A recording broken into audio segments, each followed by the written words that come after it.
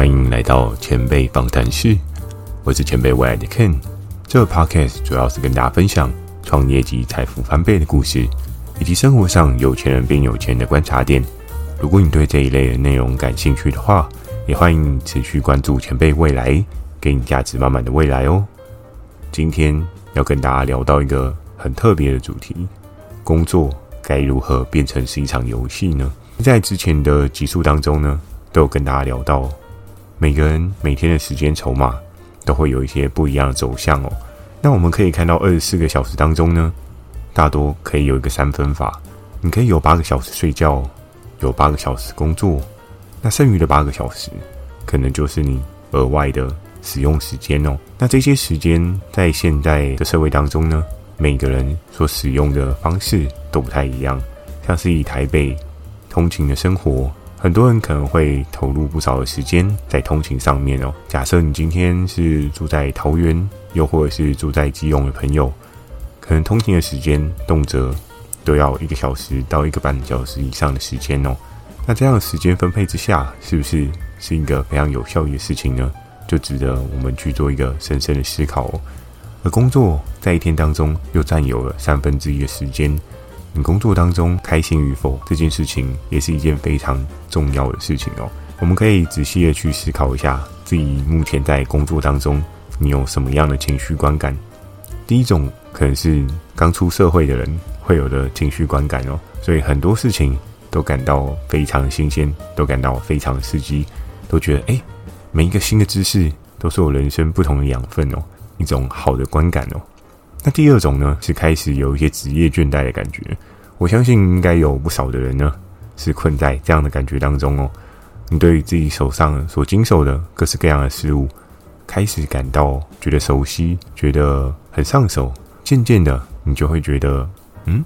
这个东西好像并没有想象中的这么好玩，甚至你已经失去了那种新奇有趣刺激性的感觉。所以在这样的状况之下呢，你很容易在这当中迷失自我，你很容易因为每个月的薪水，渐渐的你就真的是为了五斗米折腰哦。薪水跟实际上可以给你生活上面带来的成就感，可能不见得是等号的哦。在这边跟大家分享一个小故事哦。我自己周遭有一个朋友，那他在从小到大的求学过程当中呢，都是一个还不错的模范生哦。模范生大家应该就可以思考到，比如说科科都考得还不错，然后学校也都考得还不错。那确实在高中我认识的他，考试成绩很不错。到了大学呢，他也考了一间他自己想要的大学。可是当大学毕业之后呢，对于他自己人生的未来规划，开始有了一些问号哦。为什么会有问号？我相信很多毕业的人应该都曾经有过这样的状况，包含像 Ken 我自己，我也曾经有过这样的状况。对于毕业之后自己应该要往哪一个领域发展，真的是摸不着头绪哦。那当然有一些人有幸呢，可能是在大学的时候就找到自己人生的热情，人生的所长，当然是一件非常好的事情。可是我们往往也知道，在大学的时候你所学习到的各式各样的技能呢，当你进入了社会上面所需要真实的技能，可能就会有不少的落差哦。而回到我的这个朋友呢，他当时候也确实依照自己的布局，从大学毕业之后找到他想要去努力发展的工作内容哦。在当他进到了这个工作职场当中呢，他一开始也像是我讲到的第一个阶段，感到非常有趣，感到非常新奇哦。随着时间的推移呢，1年又1年的过去了，他开始觉得这个领域真的是我想要的吗？我以前觉得这个领域在书本上面，在学校老师所教导的知识上面，都是非常有趣，非常有创意，非常可以创新发展的领域哦。可是当他进了这个社会当中呢，他发现了这一份工作并不如自己所想的这么的简单，而上面高层所要的目标导向跟他自己想要发展的创意思维有一个很强的冲突点哦。渐渐的，他开始了为求达到高层所要的目标 target， 他开始放弃了自己创新发想的一些可能性哦。那这样子对于他到底是一件好事还是坏事呢？我觉得这一件事情就依照每个人看法角度不同哦。当然很多人会说那在薪水状况还可以的状况之下呢，就可以持续的去做一些运作啊。可是当你每天工作都开始没有了热情，都开始觉得很无聊的时候，试问这份工作你觉得你可以做多久？可能有的人会觉得没有关系啊，我就很无聊的做到退休或是退休之后存了一笔钱再去寻找自己人生第二春那这样子真的是一个好的决定吗？我们是否真的就没有任何改变的机会呢？所以也就衍生了今天要跟大家聊到这个主题，我们在工作当中该如何把它变成是一场游戏讲到游戏，或许很多人会觉得听到要玩游戏你就热血沸腾，听到要玩游戏你就觉得有很多很多你可以追求你可以去努力的地方包含像看我自己呢，我在生活当中有幸的我的第二份工作里面也确实进入了一场很刺激游戏的工作也谢谢当初老板他们有一些良好的规划，让这个工作当中呢，我时时刻刻都会感到很强烈的刺激不仅是刺激，甚至是感到非常好玩非常有趣那这些好玩跟有趣到底是怎么发生的，就是在于你如何把整个工作变得像是一场游戏就像是我们在求学阶段的时候啊，我们可能在看书在考试的过程当中，你都会觉得真的是非常的无聊，非常的不知道为什么自己要读这个书。但是当你把这个目标变成是一场游戏的时候，当你把每一次的考试都变成是一场游戏的时候，得到高分就如同你在玩游戏的时候得到很高的游戏分数的时候，或许这件事情就会有不同的发展。相对来说，以工作来讲，工作能够变成是一场游戏，那它应该要具备什么样的那些样式，具备什么样的内容在这边简单跟大家分享3个游戏化的重点而帮助你工作变成是一场游戏的第一个动力呢，就是你必须要设定一个很重要的使命感。我们可以看到在这个社会上面各行各业啊，各种职业，每个人所在做的工作内容呢，都会有一些不一样的使命感。有的人可能作为一个律师，他加入了法服的协会，他为求的是在社会上面伸张正义，给这个社会有一些不一样的正义出口，去做一些努力尽管他可能并没有大富大贵，但是他在与人相处的过程当中呢，帮助那些人得到一些更好的人生可能，这或许就是他的一些重大愿景跟使命在你的工作当中，你该如何去找到这个很重大的使命感呢？你可以去思考的是说，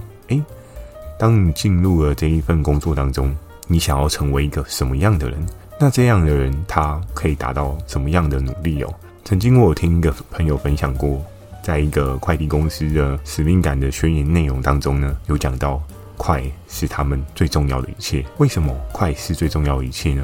这就要讲到一个小小的故事曾经在一位老人他要临终的时候，他写了一封简短的遗书。那这个遗书呢，伴随着时间的推移，由于这位老人他的寿命已经不长了，那他对于自己的晚辈后代还是有一些期待跟想要说明的事情，在于的是小时候因为自己工作上面疏于对子女的陪伴，相对到老的时候就变成是一个相较孤单的个体存在所以在那个时候呢，他在快要离开这个世界上，他就写了这封信，他那时候就交到了这一个快递公司的手上我们可以看到快递公司他们追求快这个要求，那再加上他们在运送这位老人的信件的时候，非常的将他放在心上而由于老人他的存活时间呢，真的已经不长，医院已经宣判他可能时间长度大概不到2个礼拜而这个快递公司呢，他必须要在2个礼拜当中将这个信件送到对应他的晚辈的手上。在运送的过程当中呢，发生了各式各样很奇怪的事情，很多人都会觉得这是天不从人愿吗？像是一开始这个快递的司机，他在运送的过程中不巧的车子竟然爆胎了。那当轮胎修好了之后呢，在前往目的地一段时间之后呢，没有想到车子又出了各式各样的状况，一而再再而三的阻止他将这个信件送到对应的人手上而经过一段努力的过程当中呢，好不容易这个信件终于上了飞机。相信很多人就会觉得飞机送的过程当中应该就不会遭遇到各式各样奇怪的问题了吧。可非常有趣的是，这个飞机它在运送的过程中竟然遇到了暴风雪。而这个飞机还必须要返航哦。在返航的一来一往过程当中呢，造就成了整个时间大量的消耗哦。当它飞到了一半又必须要折返的时候，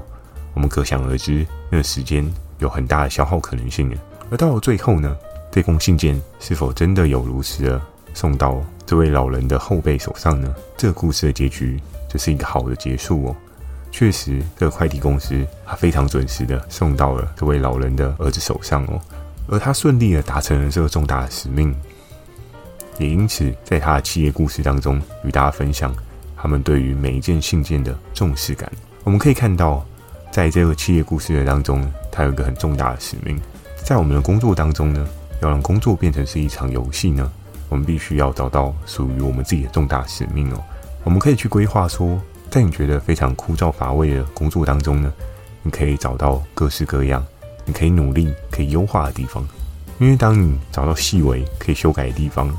就好像螺丝起子，就好像运转的螺丝当中，你今天加了一些润滑油，它可以运作得更好。所以当有一个重大的使命支撑呢，我们可以建立起工作当中各式各样的奖杯哦。不要小看你现在所做的任何的事情哦。比如说你今天做的是一个行政文书的处理工作呢，你也可以去 setting 说，这一个工作内容当中，我可以提供给人们什么样的价值。比如说你今天作为是一个公家机关的行政处理作业的人员，你也可以去思考说，当你今天做好这件事情，可以帮助到整个团队有什么样运转的可能哦。那当你思考到这样子的重大使命呢，其实你对你的工作执行上面就会更有意义的感觉哦。所以要将工作变成一场游戏，第一个很重要的动力就是要找到你的重大使命哦。那接下来第二个动力呢，当你有找到重大使命之后呢，你就必须要各式各样的破关，各式各样的拿到奖杯。如果你小时候有玩过各种破关的游戏当中啊，你就不难去发现，当你突破一关又进入到了下一关的时候，所以难度一关比一关还要来的困难的时候，你就会看到自己在这当中有一些不一样的进度跟不一样的成就哦。